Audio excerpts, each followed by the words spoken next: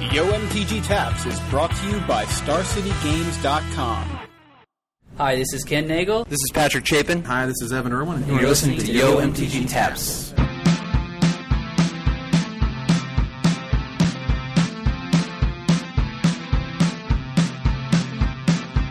Hey everybody, and welcome to episode 40 of Yo MTG Taps. I'm Joey Pasco. This week, I'm joined by QuietSpeculation.com's Kelly Reed, who gives us his opinions on Scars of Mirrodin just in time for its release. After that, Big Head Joe and Adam Staborski share their stories from the Scars of Mirrodin pre-release events this past weekend. Enjoy!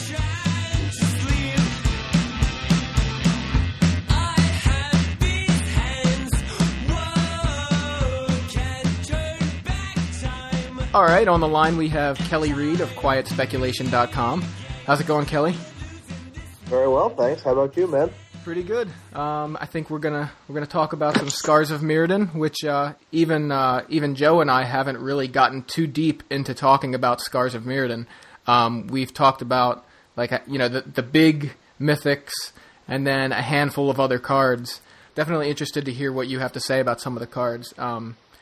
I did read your article recently about some of your picks for like the underrated rares, like sleeper rares, and I know you mentioned like Necrotic Ooze. So I guess love Necrotic Ooze. It's secret that I love that card. I pre-ordered a few of them, and it's my kind of card. You know, it's not an expensive card right now, and as anyone who knows me knows, I don't really play the whole like, oh my god, look at that cool mythic game. You know, it's one of the behaviors I try to dissociate myself from, because it's a sucker bet, and I'll probably piss off a lot of people by saying this, but like, don't waste your money pre-ordering mythics, because the odds that they're all going to stay at that very lofty price it's real low. Whereas with some of the low-end rares, you only need one or two of those to hit, and you're in the ball game. Right. I have to say, like, that is probably one of the most important things that I've learned from you over the past year and a half since I've known you, through the internet and everything, and been reading, Quiet Speculation and your articles in various places, is that, and it just makes sense, but it's something I never really thought about, was, these high-dollar cards have more potential to drop than to increase in price. And I was one of those people who would be like, wow, this card looks amazing, and I would just pre-order it, and then I'd be disappointed when, Meddling Mage, for example, didn't hold its value at $12 or $11 that I bought it for. And I think that's really important. I think especially with a set like Scars of Mirrodin, where these mythics just came out of the gate at $30. And yeah. And now they're selling for $50. That's absurd. Right. That's crazy. It just doesn't make sense. And this is actually one of the first times that I can remember in Ben Bleiweiss's financial review of Scars of Mirrodin that he does for every set. He even looked at Koth and Elspeth and Mox as all either staying or dropping in price rather than increasing. Do you think Venser's going to stay? He thinks Venser is going to drop to, I think, about 30, I think was his estimation. Yes. Koth about 40, and I think he said the Mox would stay at 40. Ben's got a pretty good track record, and I always listen when he talks, so I think he and I are kind of on the same page about this one. I think of the Planeswalkers, Koth definitely has the most potential. I mean, I know I just slammed a playset into my new copy of Valakut, not even looking back. I mean, the card is that good that I want 4 in that deck. Whereas Elspeth and Venser fail the are you a full converted mana cost Planeswalker test. They're not. So, Elspeth's really good, and I think she's better than Venser. But to me, Venser seems... for 5 mana, I'd really like a better set of abilities. Now, I'm not saying Venser's bad, all right? And I know Magic players love to bandy about, oh, that card's good, that card's bad. But I just don't think Venser commands 5 mana and $50. I think Venser would be worth $50 if it was 4 mana, because then you've got a 4 mana falter effect for aggro decks. His ultimate isn't even that good. I stole somebody's Venser during the pre-release in the game. I mean, actually steal it. Right. I volition ranged it. Range, he was, right. Yeah. I had been poking away at it, like, it was just wrecking me because he could just keep exiling various ETB effect creatures to, like, gain life or, like, ping something or God knows what. So I keep him off ultimate for a million turns, and then I just volition range it, and now I have it. I'm like, okay, now what the hell do I do? Right. I don't need my creatures blockable. I don't really want to, like... the best I could do is give something vigilance. And then when I went for his ultimate, I was like, wait a minute. It's like turn a million. I'm not casting any spells anymore. So I just don't see what deck he goes into. I mean, yes, there's the whole, like, blue-white, mid-rangey, let's play slightly overcosted creatures and hope to draw a Venser deck. But you can tell by the way I'm talking about the deck that I think it's pretty unfavorable to play. Right. I just don't see Venser having a home in this format. I mean, he's probably great, and I'm probably an idiot for saying he's bad, but I think he's the worst of the three, and it's not even close. At least Elspeth goes, hi, I'm going to blow up the world next turn. I Koth 100% agree, You stick Koth, and it's like, you're probably just dead, because if you kill Koth, it's like, okay, I'll just untap and play a real threat again. And if you don't, it's like, hey, look, I'm going to make 1 million mana, and all my mountains are going to kill you in some fashion. By the way, is Fire Barrage a constructed playable card now? I just want to run that out there. That's a 5-mana do 1 million with Primal Titan and Harrow and all of that. Like you just send somebody to the moon with that card for like 12. Yeah, I mean, if you're building a deck around Koth, Spire Barrage should definitely be on your list to consider. Consider, just taking into account the fact that you're probably playing a good amount of mountains. Something around like 13. So, and it's not unlikely to see 10 of them. Because remember, like, you're going to have to deal with crap like Tunnel Ignis and, what's it called, Legion and Arbiter. By the way, like, everyone kept talking about, like, hey, something about they're going crazy with the naming on Tunnel Ignis, and I didn't get it. I didn't get the joke until I heard somebody around here with kind of like a southern accent ask about the card, and I was like, oh, dear. Oh, dear. When I noticed it was somebody tweeted, like, referencing the fact that it sounded like something else, and then I went, oh, yeah, wow. Yeah, But, and if you don't know what we're talking about, it's probably for the best, because you either A, have the revelation, or B, you're too young. Really should. Yeah, or B, we'll tell you when you're older. Right. And moving right along, I think that card's pretty good, actually. It's going to end up in a whole host of decks where it doesn't belong, but that's probably okay, because it's still good. Yeah. I really think it just belongs in the sideboard, though, as compared to a card like Legion and Arbiter. If that's the one that lets you not shuffle library or search libraries, that card's real good. That card is fun. I really want to be playing with that card as much as possible in a mono-white equipment deck, because it's a good body. It's it completely shuts down Fauna Shaman. It completely shuts down Valakut Ramp until they find the Bolt. I think for 2 mana, that's one of the most powerful effects in this metagame. It's interesting that you mentioned putting Leon and Arbiter in an equipment deck, because I think the most obvious inclusion in that in a white equipment deck is Stoneforge Mystic, which obviously wants to search the library. So you kind of are hurting yourself if you have the Arbiter out, and then you kind of don't want to play the Stoneforge Mystic. Well, the problem with that is, like, okay, don't be a schmuck and run it out there when you've got a Mystic in your hand. Run the Mystic out first. Right. But against decks like Valakut combo, like, I'm calling all these Primeval decks and Valakut decks and Koth decks, these are all Valakut decks, because they're all going to play Titan, they're all going to play Harrow, they're all going to play Valakut. Leon Arbiter is how you beat them, I'm pretty sure, because you play that, you hope they don't have the Bolt. If they have the Bolt, you proceed as normal with your Stone Forges and your Argentum Armors, and you hope you can get the Argentum Armor off to start acing their Valakuts. However, if you can't get the Arbiter's stick, whatever, if you do, you win, because they can't combo off. Well, so I think what you need it for is just like a body to hold some equipment and buy you turns against Valakut. I don't think it's main deckable. See, I kind of look at it, and I think it's great. I kind of wish it just said players can't search libraries, and not the any player may pay 2 for that player to ignore this effect until end of turn, because then it just becomes like, I think in certain decks, of course it's an annoyance, but that's almost it. So if they really need to search for something, they'll just pay the 2. It's definitely good. What's appealing to me is that it comes out in all cases before Valakut Ram can cast Haro, and that's the big spell that they use. Like, right. Stuffing Haro is nice. The fact is they can't Haro until turn 5, and that's probably all you need, because if you neuter them for 2 turns, over those 2 turns, you can be smacking down for a lot of damage.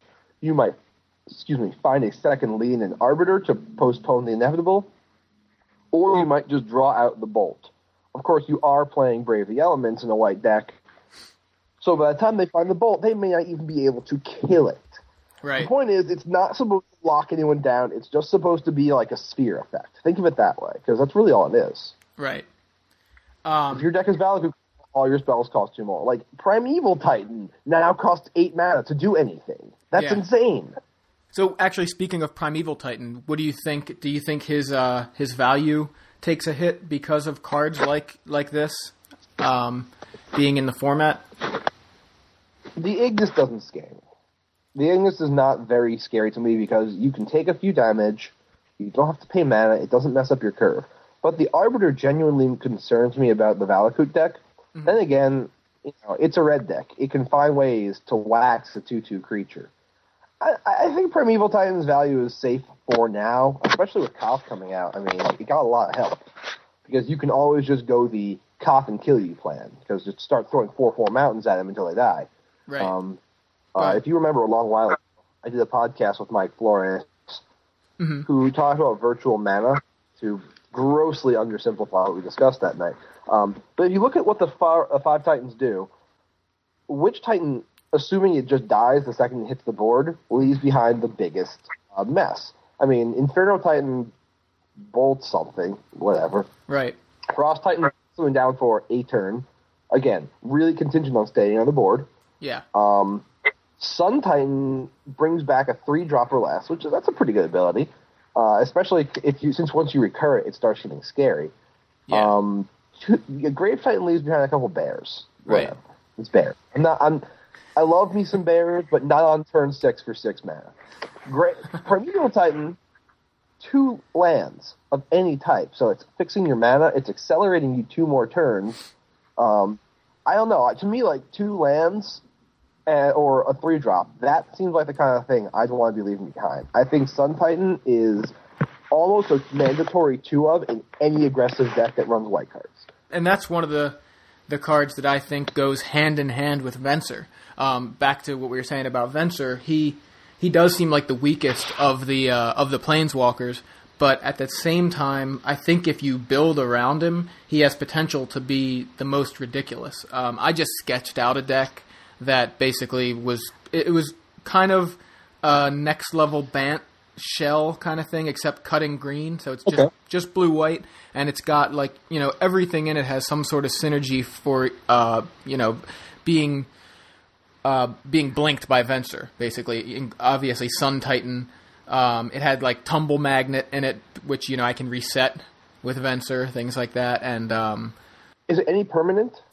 Yeah, it's any permanent you control. So don't forget you can round Journey to Nowhere that way too. Yeah, and that was another card that was in the deck because you don't feel so bad playing Journey to Nowhere on something like a 3-drop or something, and then you can move it once Venser comes into play. But literally just out there on the first creature they play, and then they play a real threat. Oh, I guess it's going to go over there now. Exactly, and then the other thing, it's got Walls of Omens and Seagate Oracle. Yeah. And, this was just a rough sketch. I didn't actually play with it, but it was so much with synergy, also with a lot of things that cost 3 or less. So when I'm starting to blink the Sun Titan, all these things keep coming back. And then also filling my hand so that I have a hand... What's that? Why blink the Titan when you beat with it, Well, of course, but you play him on the turn you play him, you get something back, then blink him with Venser, and you still have him sitting there. And then the next turn you swing with him, You get something back. Blink them again with Venser if you want. Get something else back. And all the while, with things like with Wall of Omens and Seagate Oracle, they're also getting you a card into your hand so that when you want to use Venser's Ultimate, you have a handful of spells that you can just start exiling things. So, I mean, that's totally built around Venser. And that kind of thing, that's where I think he's strong. What's that? Yeah, you run in the 4 of, and you just every card in your deck needs to get you to the late game, draw you cards, shove block, die, blink with Venser, come back with Sun Titan. Exactly. I like the concept. I especially like the idea of moving around Journey to Nowhere. One card I did want to suggest, and this might be the right deck for this interaction, is considering using Aether Tradewinds as a tempo card. I love that card. Yeah, to remind you, listeners, because you probably haven't played with this card since Zen Worldwide Draft. It's U2 instant, return target permanent you control and target permanent your opponent controls to each other's hands or whatever. Yeah. I'm not sure if it can bounce to permanent you control. I don't think it can. But with I did this interaction a lot with O-Ring. You can journey something with the remove trigger on the stack. You bounce it in one of their guys with Aether Tradewinds, and then the remove trigger resolves, and the creature's gone forever. Exactly. So this way, you can be bouncing their guys and your Wall of Omens to draw a card. You can, save your guys, or, save events, so that's going to get targeted by whatever. It gets you tempo, and it keeps you casting spells for Venser's Ultimate if you ever get it off. So I don't know if there's room for it, but it's just one of those cards where if there's a deck where it's going to be really good, it's this one. Yeah, I totally agree, and I love that interaction. I never did end up playing with it. I think I had it as a one-of in a blue-white control list at one point, but I think I just never drew it, and then I ended up cutting it for something else. But it's a really neat card, and this kind of deck, you're right, is a perfect spot for it, and if there's room. But that's the kind of thing for Venser. He's not just obviously strong by himself. He needs the deck to work with him, and you could say the same thing about Koth, although the thing with Koth is that it's really, he's really good with a bunch of mountains, and anybody who just wants to play mono red, they've got way more options than somebody who wants to build around Venser. And then again, obviously, Elspeth, who we haven't talked about yet, she's pretty obviously powerful on her own as well. Just being able to drop down and give you give you 3 guys, that's good right there. Yep. I think her best deck is in Extended, by the way. She's fine in Standard, but I'm pretty sure her best deck is in Extended Black-White Tokens. Yeah, it's a deck no one's really talking about right now. And harkening back to, around Pro Tour Kyoto and afterwards, Black-White Tokens was one of the best decks in the format. Zealous Persecution is incredibly powerful. You had, Gaia's Anthem and stuff, although we'll be losing that. Not Gaia's Anthem, do you know what I mean? Glorious Anthem. Thank you, Glorious. Yeah. Honor of the Pure isn't quite the same because it doesn't make your Mutavault, my goodness, Bitter Blossom tokens bigger. But at the same time, I think that the deck might cut a few Cloud Goat Rangers for a few copies of Elspeth T. Because cranking out 3 1/1s, then getting a bunch of life, cranking out a bunch of 1/1s, and getting a bunch of life, all the while you can, she's safe from harm because you're defending her with infinite tokens. That sounds like a pretty decent game plan, but then you factor in the ability for her to just slap down, gain you a bunch of life, put you out of race range, and then reset the board except for what amounts to your guys. That seems extreme for me. Extremely good. Yeah, I mean, Ajani Goldmane seemed like it fit that strategy perfectly, but she slots right in there as well. Yeah, I think you play both. Yeah, for what it's worth. They're not on the same slot on the curve either. So I like her a lot, but I don't think she's too important for Standard yet. Although I don't know. I've been brewing a lot of crazy decks lately. It's really interesting to see when I'm building my sealed pools or draft pools in this format. I discovered something that really helped me start building my first Scars Constructed decks. I actually like to separate out all the cards in my deck that in any way, shape, or form care about artifacts, and just start with those. Because by and large, you need to figure out if your deck cares about artifacts or doesn't. Because if your deck cares about artifacts, you have very different deck building values than if your deck does not. For example, I was playing a deck with no infect creatures, no poison, no proliferate, nothing. It was blue and white. And I was having a hard time making cuts and playing the right cards. And I had an abundance of playables in my draft deck because it was a pretty good draft. Eventually, I settled on 2 copies of the, I think it's called a Corpse Cur, the 2/2 infect for 4 artifact creature that Gravediggers another infect creature. I was really low on artifacts, and most of my best cards wanted me to play them. So while they weren't the best creatures I could have played, like I cut a Kemba Skyguard for one, which I never think is right, but in this case, I guess it was, because I 3-0'd the draft. I just needed the artifact count. So I think the first thing you do when you start your Scars of Mirrodin decks is you ask yourself, you set your cards into piles, does this card care about artifacts? Now, that could be equipment, it could be metalcraft, it could just anything that implies that you need artifacts. That's your first consideration, that decision tree. Because if your deck cares about artifacts, then Mox Opal is in the discussion. Then, like, you got to think about playing cards like Trinket Mage. If your deck doesn't care about artifacts, it's really important not to, like, dabble. Don't, like, kind of do the artifact thing, because you're going to get rocked. You're going to get, like, one of your best artifacts killed, because there's ample removal for them, and you're going to get rocked because none of your Metalcraft guys will ever be any good. You've got to either go all in on the artifact thing or not at all.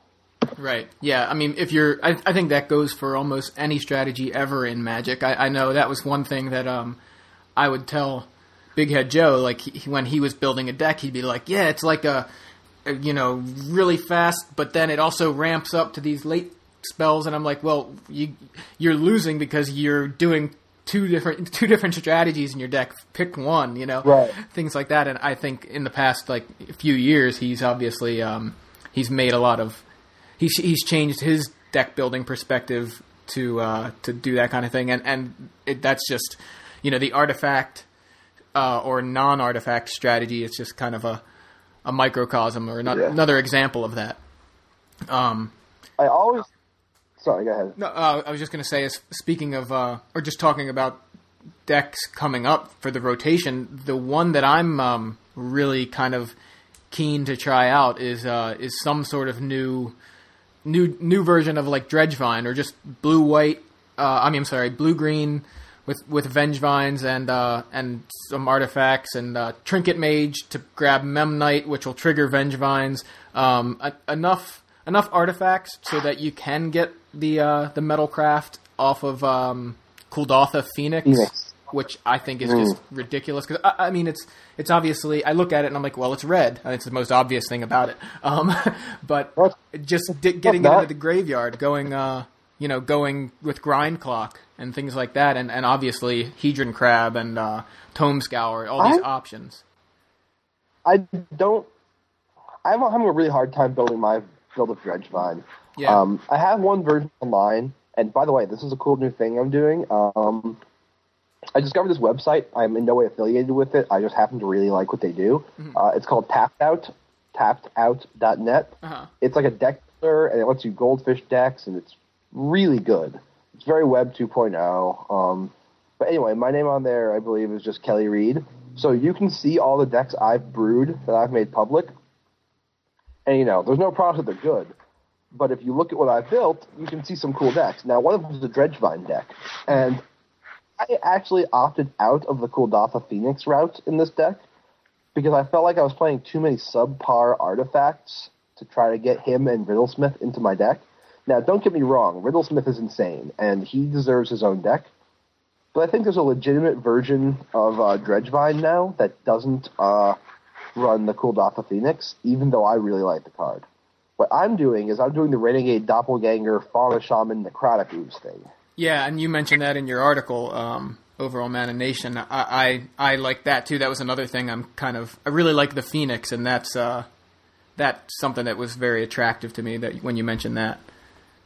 Yeah. Problem with the Phoenix is I'm having a hard time figuring out, A, how many artifacts do I need in my deck to make him good? Like, you need 3 in play. Trinket Mage helps.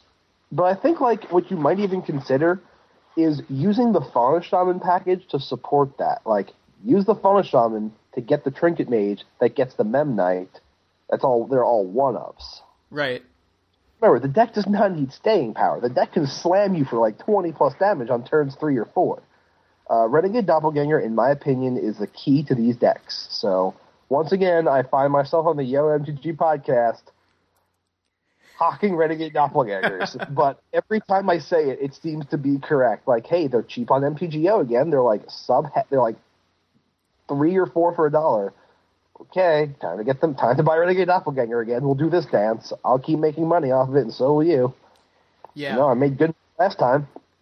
I mean, yeah, that it's perfect with. I mean, obviously Dredgevine, and I mean it's just perfect with Vengevine and Kuldotha Phoenix. Just haste creatures. That's the thing with Doppelganger. Any creature with haste is just. That, I really love playing one on turn 2 with a Fauna Shaman in my hand, because I know I'm going to get to activate that Fauna Shaman once, no matter what. Right. And I slam on the Shaman, tutor up the Necrotic Ooze, for turn 4, we're good to go. Yeah. I'd like to find a way to cheat on mana in the Dredgevine deck a little bit, and nothing's really come up. I mean, I could run Chalice, I guess, but the curve is so tight, I don't know if Chalice will work. Right, and it sounds like you're playing green, 3 colors, right? Black, blue, sort of. green, right? Because you've got Vengevine, Fauna Shaman, Renegade Doppelganger, and Necrotic Ooze. Loosely. I mean, your green cards, you use green mana only to cast Fauna Shaman and activate Fauna Shaman. Mm-hmm. And because the rest of your deck is basically base blue-black, you've got fetch lands to support your green habit. Right.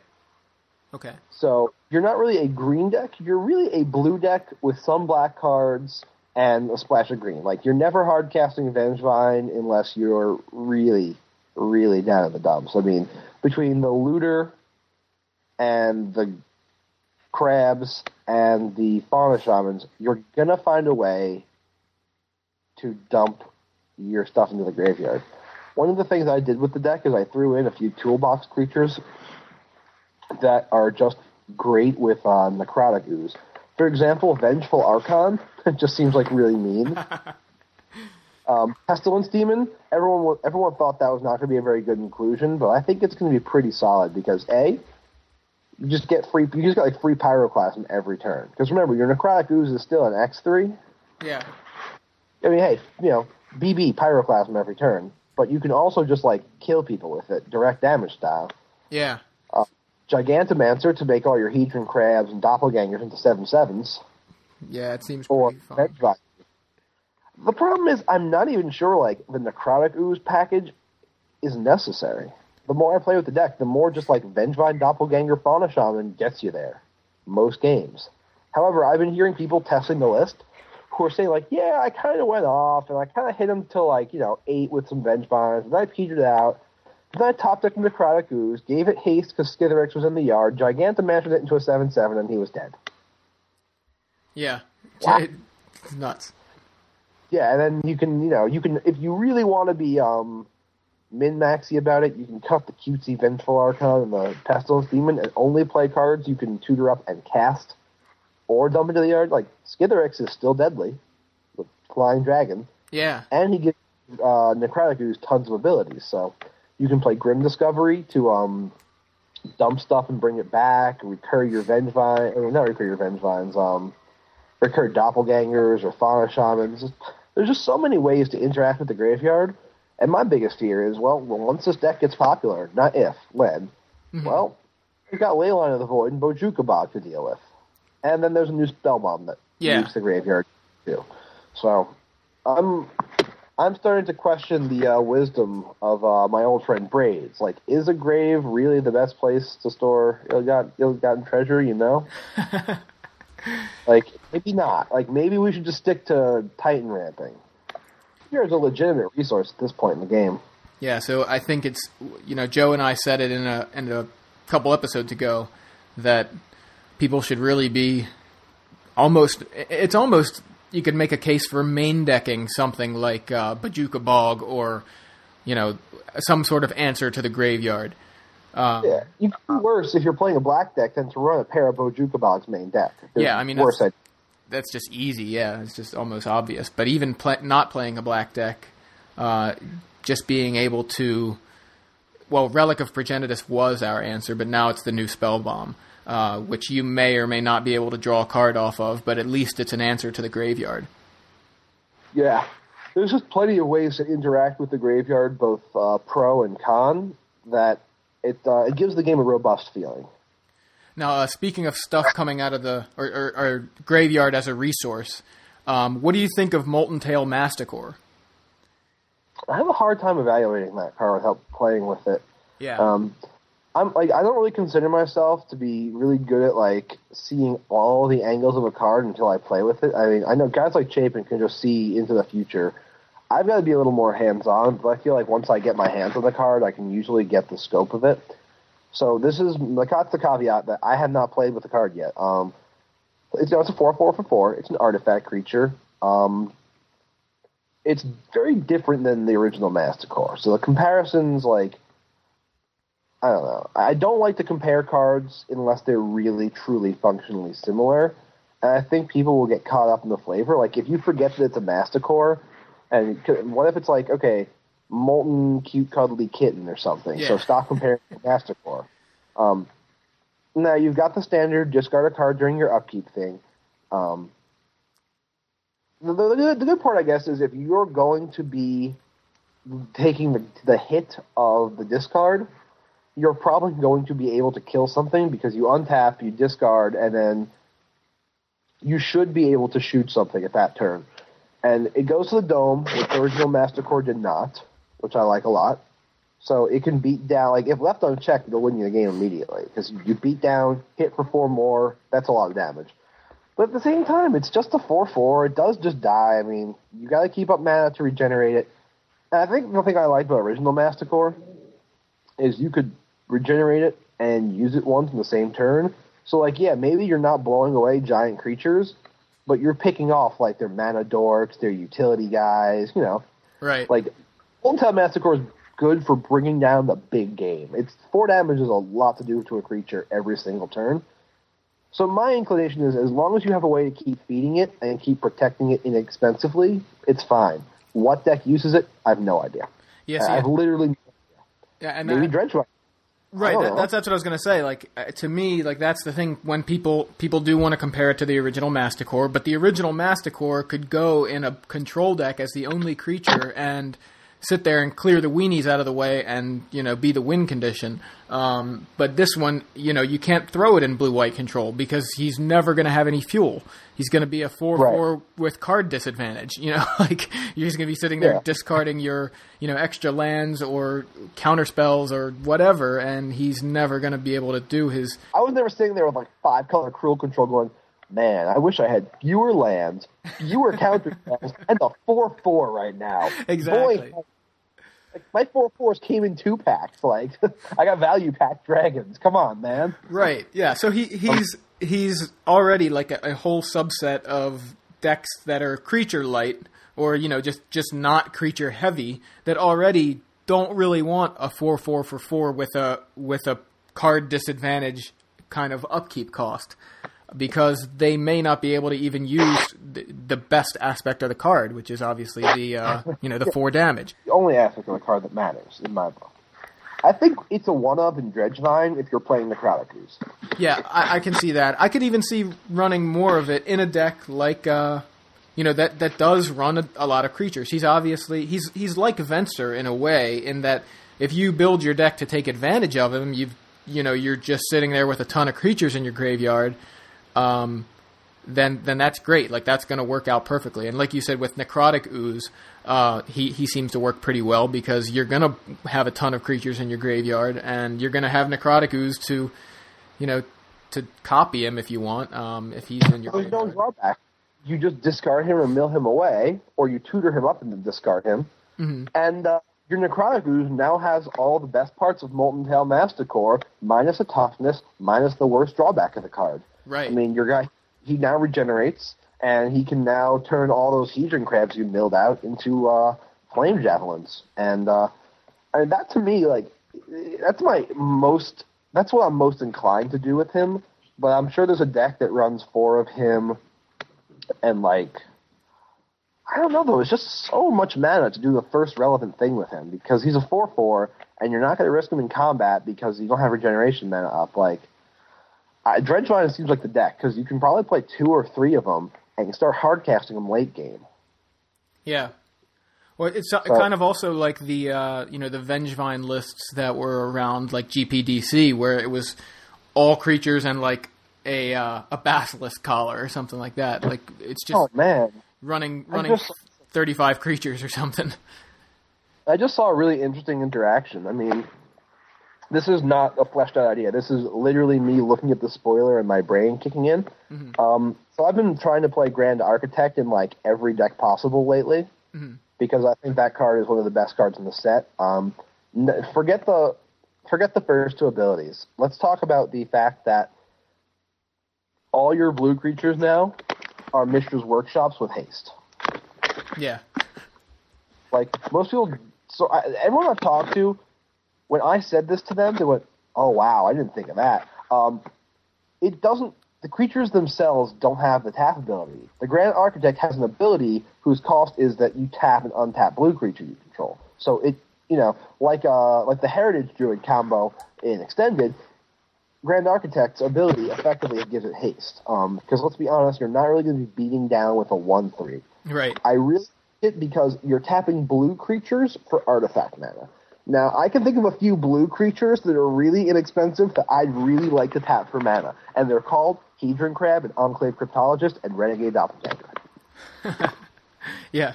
I'm just saying. There might be a deck here. Yeah, I think... way that cheats in the Dredgevine deck, build the artifacts into it, and then maybe we cut the oozes in favor of like an Architect package, look for a way to screw around with the artifact thing. And now Trinket Mage also taps for mana. Grand Architect is... I think that card is broken, by the way. Yeah, I definitely think it's one of those cards that has the most potential to be ridiculous if the right things happen, the right cards are put alongside it. What do you think about the new dual lands? Yeah, I mean, they're great for aggro strategies. Oh yeah, I mean, they're not control cards. You don't play them in the control decks. You put the man lands in control decks. I mean, if you need a good framework for how to evaluate them in a pinch, now you should always just sit down and do the math yourself. But if you are playing a deck that has 2 different colored 1-drops, or some double costed cards, or some double color costed cards, you need to be playing them. For example, Boros is the pinnacle of a deck that would love a land like this, but didn't get one. Right. Yeah, they're the only the lands are all ally colors. Yeah, so correct. The more restrictive your mana requirements are in the early game, the more you want these. Right. How greedy does this let me make my mana base? Yeah. But even then, they're not the worst. Because when you draw them late, they feel terrible, but the odds that you'll need to cast them that turn are lower. So I think they may even be control playable.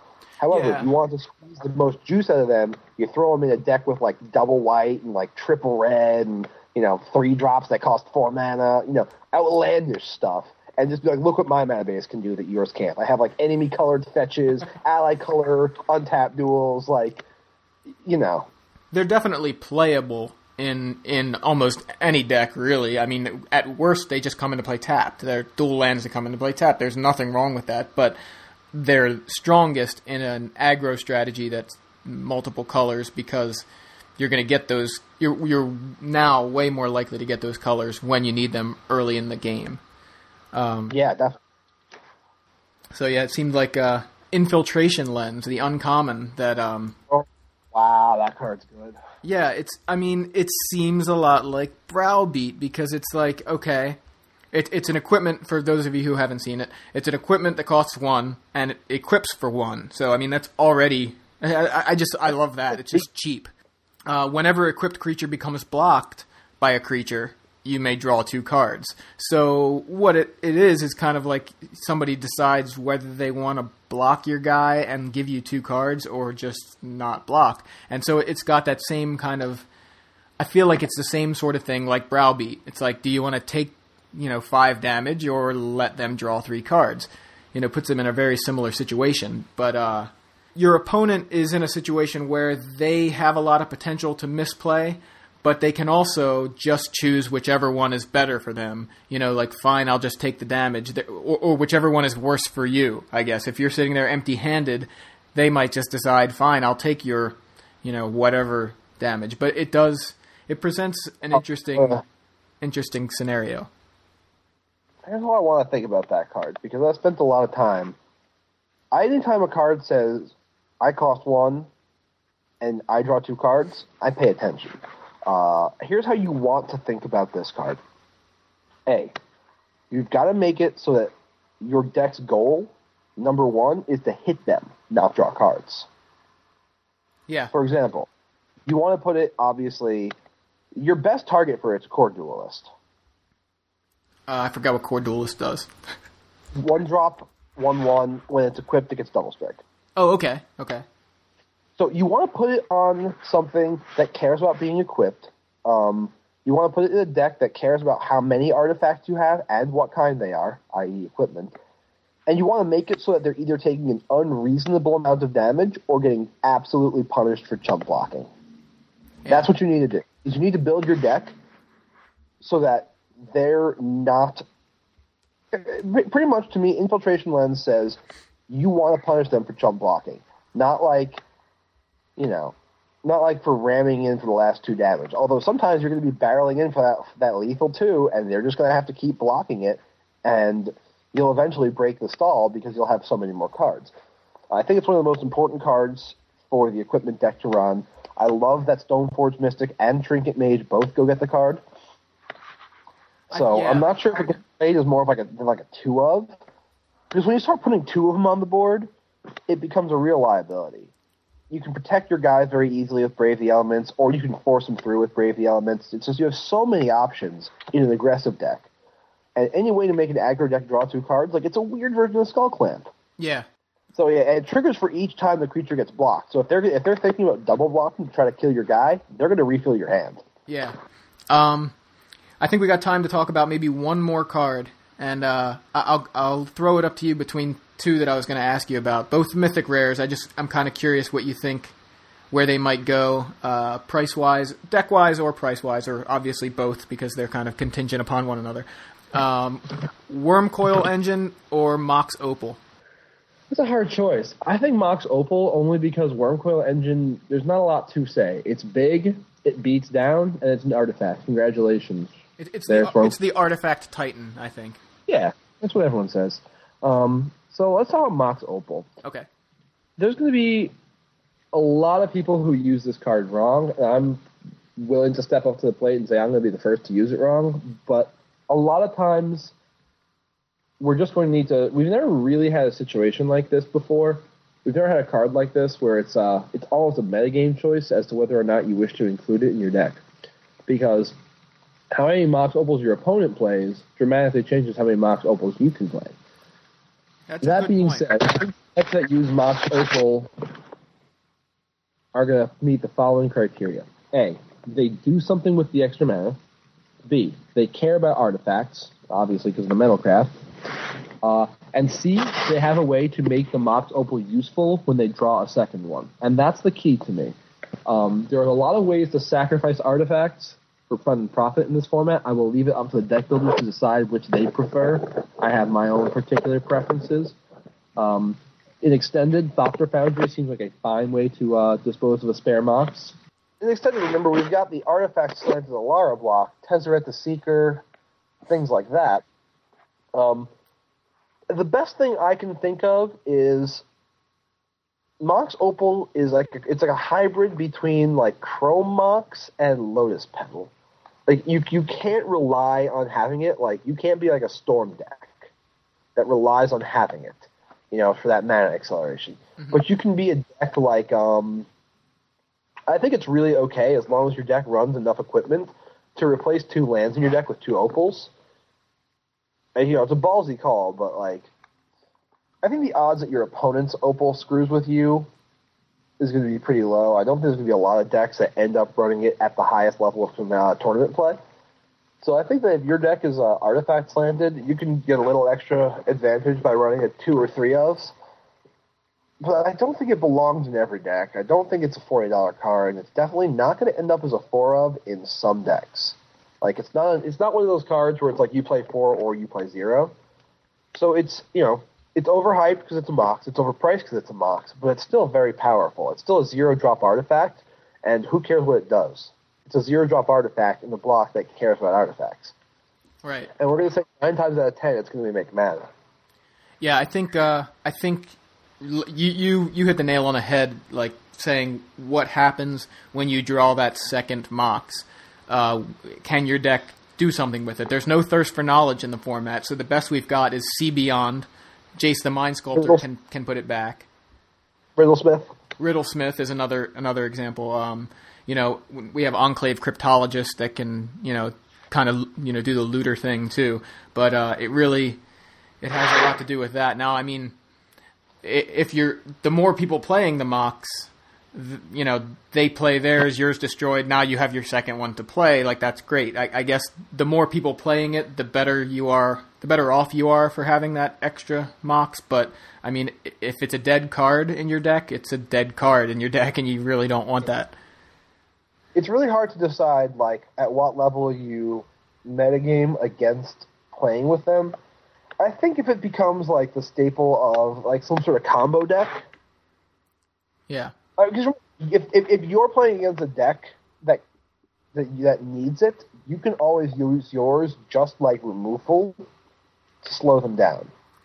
Right. It could be suddenly like it's the new Jace Bellerin, right? You drop it down on turn 1 because on your opponent's turn 1 they're playing Mox Opal too, and now you just eliminated their first Mox, even though yours isn't doing anything other than sitting there. It's a seal of Mox, I guess, right? Yeah, exactly. I mean, that's a relevant, although uncommon necessity. It's just one more way to consider how to use the card. So, who knows? I am really interested to see what decks run it, and I am inclined to play it, of course, in more aggressive decks that will be able to get out cheap artifacts. Is there a deck with Memnite and Ornithopter that swings for damage? Maybe. And if so, I guarantee you Mox Opal is a 4 of that deck. So there's enough ways to abuse Mox Opal that it warrants like a $20 or $25 price tag. So I wouldn't be like investing in it or anything. It's too expensive right now. Mm-hmm. But just realize that there are decks that don't care what happens when you draw the second Mox Opal. Sometimes the answer to what happens when you draw the second one is you lose because they're still alive. Right. It's got tons and tons of potential. The fact that it asks for any color mana and doesn't give you innate card disadvantage, it seems like I'm buying an awful lot of time-sensitive options with that Mox, and that's the kind of card I really like. So, all right, the last thing I wanted to talk to you about. Tell us what's coming down the pipe for Quiet Speculation. I will always be glad to. We are, as you know, working on launching our premium service.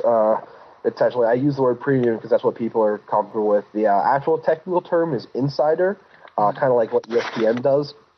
And I've plugged this thing to oblivion, so I'll keep it short. But basically, the idea is we've got a full rotation of really talented authors doing some groundbreaking work. I mean, Chris McNutt does these charts and these spreadsheets that are so far and above anything I've seen on like the retail level of Magic.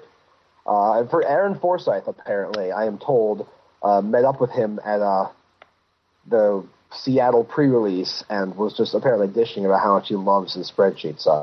I don't know the exact words that took place. I wasn't there. But apparently, people like what he does.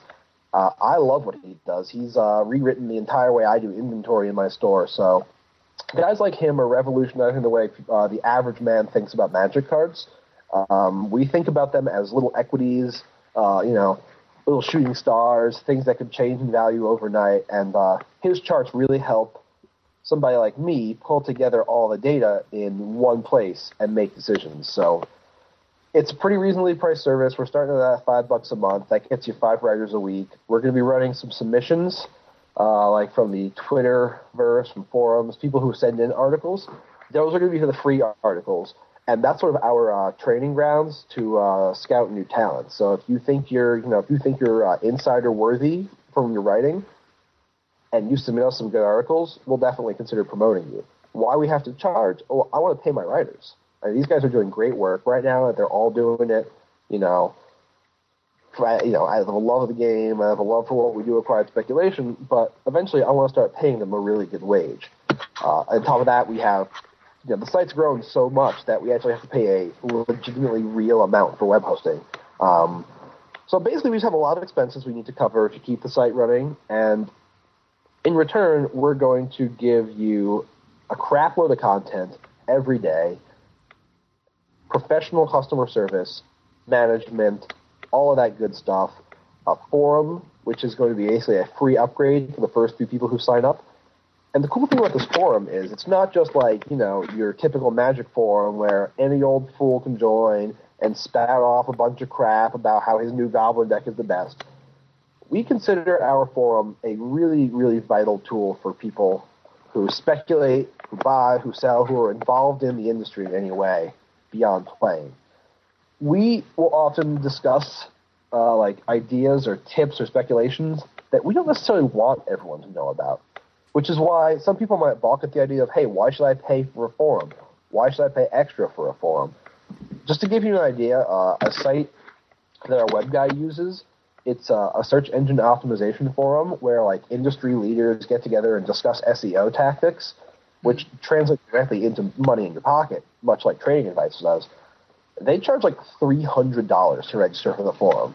Now they didn't used to charge that much, but as they grew, the people who were paying very little in the beginning got grandfathered in, and that's how we're going to do Quiet Speculation. We have a feature list that I am not allowed to discuss publicly, a mile long, that if implemented, and it will really change the way everyone thinks about Magic cards.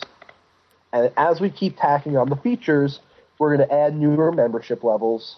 But listen, if you got it on the ground floor, if you're one of the first few people that got in on it, we're going to just give you all the upgrades for free because we understand you're trusting us with your money, you're trusting us with your time, and not a lot of people can charge for Magic content. So by saying that we're legit to do so, we want to reward your loyalty because we know in the long run that'll be the best $5 you ever spent for that month.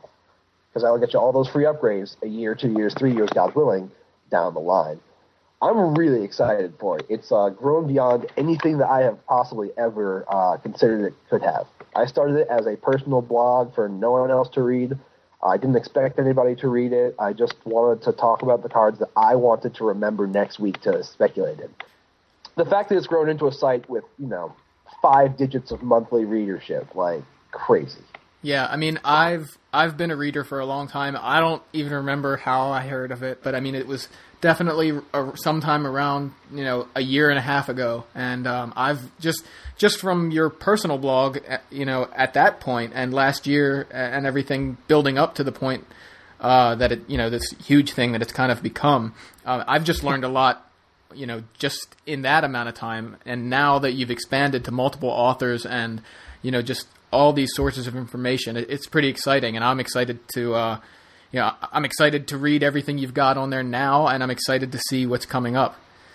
There's so much stuff I wish I could tell people about, but for competitive reasons and for a little bit for the surprise reasons, I can't talk about it. There's potential for a couple really big name authors to come aboard. There's some features that will make selling your cards to the right dealers much more profitable and much easier. And beyond that, I can't really discuss much else, but I'll try to keep teasing people on Twitter with as much as I'm allowed to say. I mean, we're being pretty legit about hiding our best features under our hats, because let's be honest, Quiet Speculation ain't the no-name site it used to be. There are people out there who read this site who would like to do what we do. So I don't particularly want to give away all the goods quite yet, but I am willing to say that there are crazy things happening. Sounds good. My parting thought of the week. Consider waiting a week or so before reading some set reviews. And I say this to you because, not you, Joey, but you, the internet audience in your homes and cars and works, consider waiting at least a week before you read someone else's set review. Make up your own ideas first, because there's no such thing as right and wrong in the game of Magic. There's only the best play and every other play. There's only the best card for the job and every other card for the job. So don't think in the box that somebody else draws for you. You know, have a nice glass of wine and look over that spoiler list and really think outside the box. Really think, like, how far can you push this card? What is this card really trying to do? What is it telling me? You know, it's not about good and bad cards. It's not about what's a good speculation and a bad speculation. So try to form your own ideas. That's great advice. I love it. So on that note, thanks again, Kelly. And quietspeculation.com is your website. Thanks again. Well, thank you so much for having me, man. It's always a pleasure. And I hope to catch up with you guys at a Baltimore 5K or something real soon. Sounds good. Talk to you later. Bye. Peace. All right, I'm here with Adam Staborski, writer for Serious Fun on dailymtg.com and mananation.com, and also on thepaupercube.wordpress.com. And we're both kind of tired after a long day of me running around and pulling the bonehead play of the month for myself, which would be locking the keys to the store in the store after round 4, while everyone was waiting for me to go and finish the standings and hand out prize product. Kind of the important part. Yeah, that's the part that a lot of people like, is getting handed packs at the end of the day. Someone else closed up the store. He left, he locked the doors, and my keys were sitting under a pile of papers on the counter. So, fantastic. That was a pretty awesome bonehead move. A lesson learned. Maybe. Time will tell with that. So you've spent 2 days now playing against people's sealed pools, playing against intro decks, you played against draft decks at all? Not really. It's been mostly the sealed decks. Gunslinging. That's how you earn the prize. So a lot of people just slap their sealed deck down, like, let's go. Right. And so obviously you've seen a lot of people's builds at this point, right? Yep. What do you think what are some of the most common themes you see, or recurring things that you see when you're playing in Scars of Mirrored and Sealed? Well, I mean, the most common thing I just saw was just people piling as many, whatever color are the deepest playables, just piling that with artifacts and seeing where they got them. Just taking the easy build. In terms of successful sealed decks, the ones that I've seen have really varied. Red white, red green that has good artifact destruction, good enchantment resistance. They seem to be the aggressive build. And then there's also you can get the metalcraft builds in there, where you've got there's this 3/3 when you have metalcraft. It's a 6/6 with haste when it comes into play. With flight spellbomb, I got 13 to the face thanks to that. Pretty much, and any of the metalcraft builds seem to be pretty strong. It's really, really easy to get the metalcraft going and keep it. There wasn't as much of an opportunity to break metalcraft as I thought there would be, because there's a lot of good equipment at common, and that kind of clutters up things, because you kill the creatures, but they still have metalcraft thanks to the equipment hanging around. So the other build that I saw a lot was black green and like black artifact with some green poison infect. Blight Mamba was pretty good. There's a lot of infect, so it's pretty easy to kill Blight Mamba. Get around the regeneration effect, but if you're not really running the poison build, it can be really annoying, because it just grinds my blockers down. That's what it did to me a couple times. The thing that surprised me most was the mixed builds. I had a blue black build on Saturday yesterday, and it had flyers like Sky Eel Skulls and a Necrogen Scudder, and it had some infect dudes, Contagious Nim, stuff like that. And so I both killed people with poison and killed people with damage. I could go either way, and really the thing that I noticed the most was their seemed to be two different ways people were playing with infect creatures. Either they were using them really aggressive to kind of push through for poison damage, or they would use them defensively just to knock out bigger things. And I found success with both. Really, it's really interesting the way the mechanic works in both ways. You can use it very aggressively and kind of put people up to 7 poison counters pretty quick. As I definitely saw, but defensively they're really difficult to try and overwhelm because they make your best attackers a lot weaker, and it was good. I saw a lot of different things. I think there will be a lot of different builds that can come out of a sealed pool. Awesome. So let's kind of going into like maybe some individual cards. What do you think? Let's just go like 3 biggest pains in your ass, like from all weekend, like the 3 cards every single time I hit the table you would just go, oh my god, I have to deal with this. What were the hardest things to deal with all weekend? I got lucky and I didn't see any of the Planeswalkers. I heard some pretty bad Koth beats and Elspeth beat stories. The 3 cards that really caused me fits, number 1 is Precursor Golem. It can come down on turn 5 and it's 3/3 bodies is really strong. It's just hard to, unless you happen to have that, that spell, that can really handles it instantly. Whether it's like Grasp of Darkness, Molten Slag, something like that. It definitely gets a lot of card advantage. That's how I lost. I mean, the blue black deck that I had yesterday didn't have, I didn't have Disperse in the main deck. I didn't have a Grasp of Darkness. So I literally had no answer for it. And the first time I saw it, it just ate me alive. I just couldn't fight through that many bodies that fast. Probably the 2 other cards that really ground me down. Corpse Cur. It's the 4 mana 2/2 infect, and it gets back to an infect guy. And so for artifact creature Hound, by the way. Yes, doesn't look like a dog at all, but let's not go into the art. The because the infect guys can really grind your offense down. Getting the infect board cleared away and having them play that, or having them play that when they have the Praetor. I forget what that's called, the Black Infect Lord.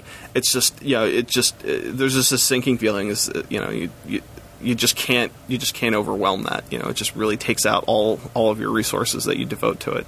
And the third card that really caused me fits was Glinthawk. And the Idol, and then I kind of lumped the Kemba Skyguard in there, the 2/2 that gains you life. Just the little 2/2 flyers seem to really go the distance. There aren't too many flyers in the set. It seems, the infect is like the kind of, alternate ability that the creatures seem to have. So the flyers seem a lot fewer, and they get a lot of damage in, especially when you start to throw some equipment on them. It's hard to get out of the hole when you can't block in the air, or your flyer, you don't have something that reaches up there. I definitely lost several games to the little hawks just swinging in over and over. I just couldn't get enough resistance up there to slow them down. Cool. So I'm guessing you also played some games against the intro decks, right? Did you play a lot yesterday against the intro decks, or? I actually didn't see one all day. Being the big pre-release, I think everybody was really excited to do sealed flights. There were also drafts firing, so I think a lot of the people that maybe weren't quite as confident about doing a sealed, or didn't want to spend that much time, waited for the drafts or came later and jumped in on draft flights. I mean, I believe there was 10 or 12 sealed flights, I want to say. I mean, don't quote me on that, but the big pre-release, I didn't see any intro decks. Today I played the blue-red one. It's like blue-red Metalcraft and things, and I got crushed by you with your poison, your infect deck. Yeah, I had to rock the infect deck today. I was like, man, I used to play like Marsh Vipers and stuff back 15 years ago. I was like, man, I hadn't had a chance to touch the set yet, and to this point, like the only thing I've played of Scars of Mirrodin is that intro deck, and I think that one game that we played. I think that's it. That's all I played like the whole time. So you got to live the dream at my poisonous expense. That is correct. I think it might be the first time I ever won with poison counters. So that's pretty great. But it was actually a lot of fun. I wanted to play with that mechanic. That's why I grabbed that one, because I was like, here's a new mechanic, and this deck is just mono mechanic, So I figured, I'll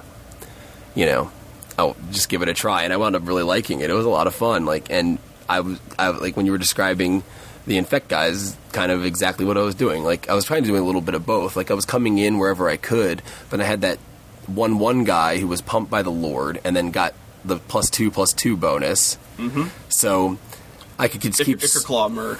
Yeah, Ichor Claw Mirror. I could keep attacking into, like, your 5/5 artifact dudes, and they would, I would drop him down to 1/1s, and he would die, and then I would use the Cur to get back the mirror and play it again, and just keep doing that over and over again. You also had the turn 5 Praetor, or turn 4 Praetor, which is just like, it's just I couldn't find any. The blue-red deck has multiple ways of dealing with it. 3 Galvanic Blasts being the primary ones, and I used Riddlesmith. I dug as hard as I could. I just could not get something that got the Praetor off the board. Because when you cast the Cur, it's like, okay, I get a poison counter.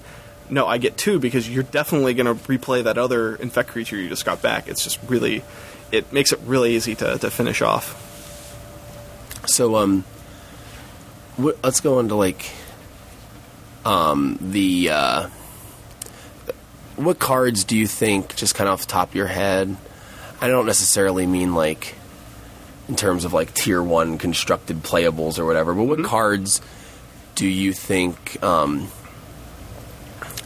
may have seen a little more hype than they deserved, leading up to the release? What cards did you play against where people were like, oh, this card's going to be so good, and then they play it and you kind of just shrug at it, maybe not even because you have the answer, but because it's just not going to do enough to really affect you? I honestly don't know. I didn't really follow too many of the set reviews before the set's out, kind of things. I have some suspicions about cards that maybe a little higher or maybe a little underrated. I think the more I got to see Mimic Bat at work, it was just a really interesting way of having a clone effect, because you can swap it out for different things, and you can kind of keep stuff you can also keep something out of a graveyard. I saw somebody doing that yesterday, and it was really interesting. That they bounced a Corpse Cur, killed the Nim, and then locked it under a vat so he couldn't get the Nim back right away. I thought that was really clever. It's not exact. And he gets to make his own infects with it too. And for colorless, it's that was pretty neat to see. I think I'll let the deck builders kind of get a little more of a feel for what's going on. I still would like to hear your suspicions. What other cards do you think might be? Just what cards do you think might be overrated, underrated? You don't have to be right. Yeah, I guess that's fine to have a little egg on my face. I'm not feeling Venser quite as much as what other people do. I'm hearing rumblings of some sort of deck and that something's flying around, but I feel that the things that he does, I'm not seeing the connection for what blue white would want to do.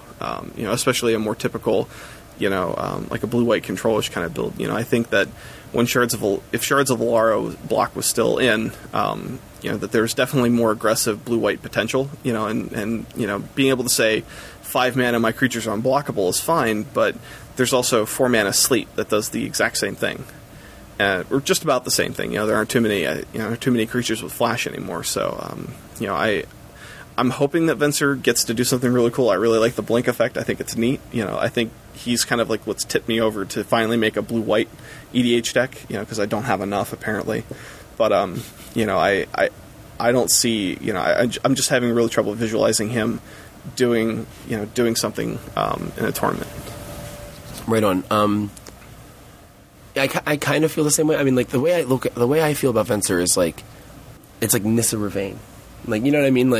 Nissa is oh my god, search for all my elves and put them all into play. But it's you gotta get there first. You gotta get the counters up. Yeah, and if you're playing a control deck and you want to get that emblem, because the emblem ability is pretty ridiculous. Yeah, you start turning your card filtering and every little spell you play, your mana leak suddenly doesn't just necessarily counter spell. Even if it's not going to counter it, you're still removing, still exiling something. So, that emblem I think is probably one of the strongest, just in terms of what can be done with it. But you got to get there first. Yeah, I mean, if there were things like Muldrifter or just other really good comes into play effects or enters battlefield effects, I'm just coming up short seeing what Venser would do. I mean, bouncing on Sun Titan seems amazing, but that's a lot of setup.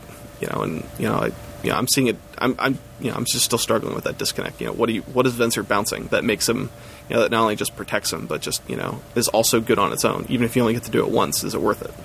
Right. Well, hopefully like you said, hopefully the deck builders will show us what we might be missing. I know Joe likes it. You know what I mean? Joe definitely likes the card. Is there a blue card Joe doesn't like? Discombobulate. I'm pretty sure he's played it before. I would bet money he's played it before, especially in a limited environment. I'm sure he's cast it at some point. Of course, it says counter and spell somewhere on it, and it doesn't say like put a counter on target spell, like it, So yeah, definitely. Any other cards that like you think might be overrated, underrated, whatever? I think Elspeth is a little bit better than maybe some people give her credit for. Like, yeah, she doesn't cost 4 anymore, but 3 dudes is awesome. Like, I really, I'm not even looking at her as like, gain life. Just being able to make that many tokens, protect yourself a little bit. I mean, gaining life is fine, especially if you're getting into, against an aggressive deck or you're in a racing situation. Making 3 dudes and then gaining some life the next turn, might be a way to go. But churning out a lot of tokens, especially when there's Eldrazi Monument, Beastmaster Ascension. I think that you don't need necessarily a really smart interaction. You make enough dudes, and just if you already have enough, you can just that's just what puts you over and gets you the rest of the way. I think I think she's much more aggressive than the original. I feel the same way about Elspeth, but I feel the same way for another reason. Navinral's Disc is good, right? Like, you would say Navinral's Disc was a pretty good card. Like, maybe, like, if it were in Standard right now, it would be a pretty awesome card, right? It'd be amazing. Voltaic Key, yeah. It is in Standard right now. It's Elspeth. You play the Elspeth, and it's 1 turn. You know what I mean? Okay, with Voltaic Key, of course, it would be even better. Yeah, I mean, being able to do it instantly, I think, is very different from giving your opponent a chance to play around it or prepare for it. Right, but if you're playing like Wall of Omens and other ways to defend against it, or maybe other token generating cards, you play an Elspeth, you've got a way to defend her. The next turn, you blow up the world. I mean, I just think that's pretty damn good. I think that and the fact that it hits Planeswalkers is significant. And she doesn't kill herself, and she doesn't die from using her ability, right? She goes to 6, I think, to do the life gain thing, and then it's -5 to blow up everything but her and tokens. Yeah, I mean, if that's correct, it sounds interesting. I mean, I just remember Planar Cleansing from M10, and that hit Planeswalkers and basically wiped the board clean. The thing about Elspeth, is that 1 turn, I think, is. That was the crux of using Disc, was that yes, you can clear away everything, but there's 1 turn, and that 1 turn is an opening for vulnerability. If Elspeth sticks around, I think that's right. And then you gain life. I mean, even if you gain 0, I don't think your opponent's going to be coming out fast enough to recover from that. I can see that being strong. I'm just not convinced that the 1 turn, it's like a Wrath Suspend, that 1 turn lets your opponent, kind of prepare, and it may not be as strong as just playing Wrath of God against wiping out creatures, especially when you have Elspeth, because you can just play Elspeth, gain life, and then next turn Wrath of God, make some dudes. I feel like that might be Day of Judgment, not Wrath of God, but that that's what I would feel I would want to do, is just get control of the board straight away. I'm not unless there's some sort of combination of artifacts that I'm not too concerned about clearing away everything. Sure. I just think, I definitely think that people are nuts about Koth right now, and I think for really good reason. It's pretty awesome, but like people are kind of like, I really like Koth. I think he's great. Yeah, I think anyone who likes Magic likes Koth. Koth's pretty awesome. It's like, except Joey. No, that's actually on the top of his list, above Venser and Elspeth. He wants Koths more than anything. Is it because they're worth something? Because I think is he going to make a blue-red deck? I think it's because he No, honestly, I think it's because he thinks that card's going to increase in value more than the other ones. Okay. Which is why he's trying to pick those up now, is kind of weird. I mean, they're all at 50. Just speculating, yeah. Sure. You get lucky if you get one under 50, but like they're all 50 right now, and I guess he feels that of the three, that's the one that's going to see the uptick, and the other ones might go down slightly, But yeah, I mean, Elspeth, Elspeth Knight Errant he peaked at what, like 40, 45, somewhere in there. May have even peaked at 50, but don't quote me on that. Yeah, I mean, it's just. If you believe in the magical 4-mana Planeswalker, Mendoza line, that's where the Planeswalkers get good, is that and under, the 5-mana Elspeth compared to 4-mana. I don't know, like I don't see them all staying at 50, but I'm not sure necessarily Koth will go up much more. I disagree with that speculation, but sure. This is me. Moving on, you actually managed to pick up a whole bunch of foil commons and uncommons for your various for your cube, EDH decks, stuff like that. And talk about a couple of the things you picked up, maybe, and why you like them. And you can even just talk about ones you've already talked about if you want to hold the suspense for people checking out your blog. Some of the stuff that I mentioned, already is like Withstand Death. I mean, I picked up 2 of those in foil. Not because I'm trying to pimp out some sort of, magic green F&M deck, but, I really like the kind of cards that give an effect that people aren't expecting. It's a unique effect. Make a creature indestructible.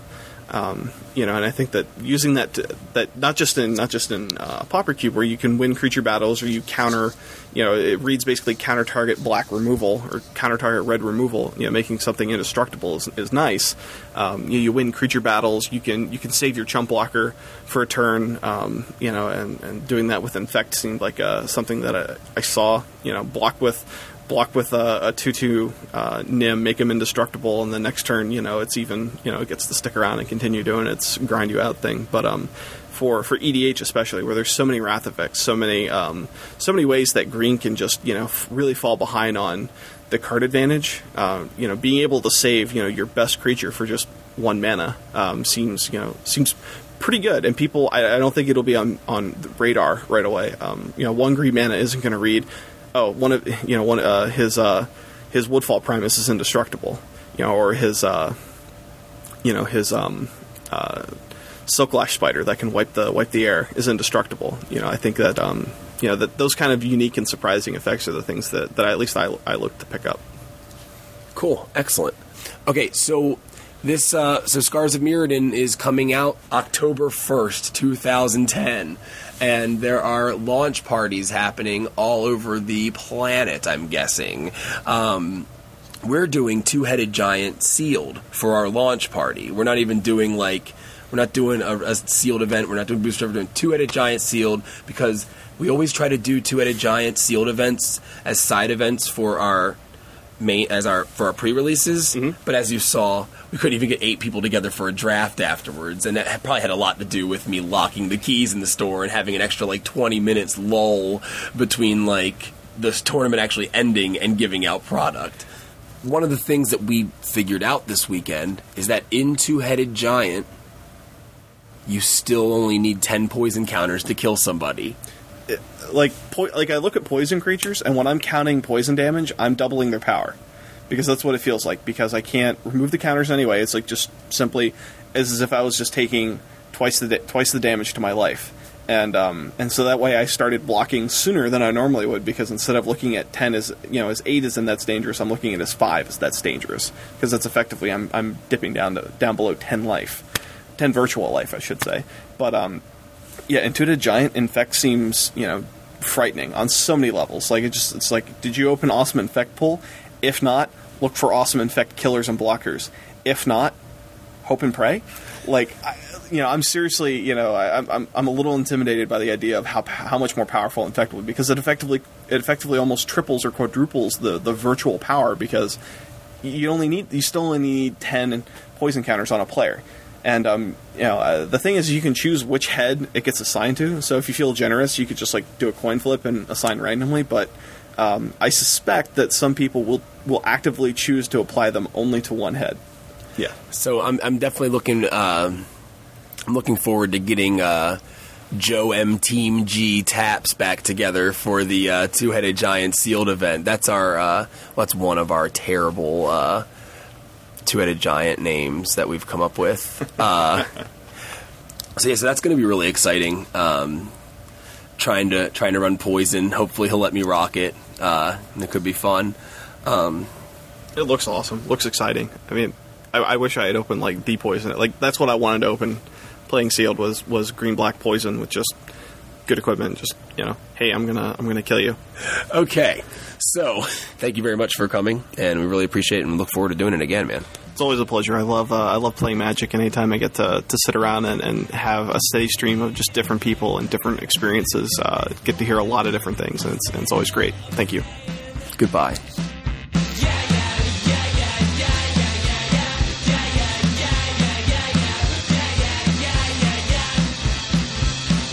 Yo MTG Taps is available every Friday on StarCityGames.com. Visit our website, iwantmymtg.com, for past episodes, t-shirts, free stickers, and more. You can contact us at yomtgtaps@gmail.com or follow us on Twitter at yomtgtaps.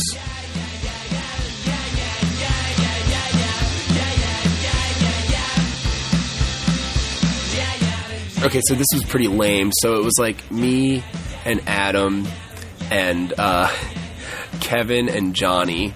And Kevin and Johnny are roommates. That's where Adam crashed. And we go to the Diz. And Johnny and Kevin are sitting next to each other. Me and Adam are sitting next to each other. So what do we do? Me and Adam order a pitcher of Yingling. And they order 2 waters. Right? Yep. And then when it came time to order food, we ordered Johnny and Kevin both had the cod sandwich. Yep. And me and Adam both had the bourbon pepper bacon provolone burger, medium rare. Yep. So it really did give off the impression that we were on a double date. I was under the impression we were on a double date. I'm a little sad now that you're telling me that it wasn't. I really enjoyed our time together, Joe. I thought it was meaningful. I actually just thought we were going to, flip a coin or something and see who goes home with who. But, if you really just wanted it to be that personal connection, we could always do this again. That would be great. I'd love to come up and go to the Diz with you again. That's fantastic. What are you doing on Tuesday, man? I'm working at home, but we'll work something out. Maybe maybe in a couple months when I come through Baltimore again, I'll call you up. I'd come work at home with you.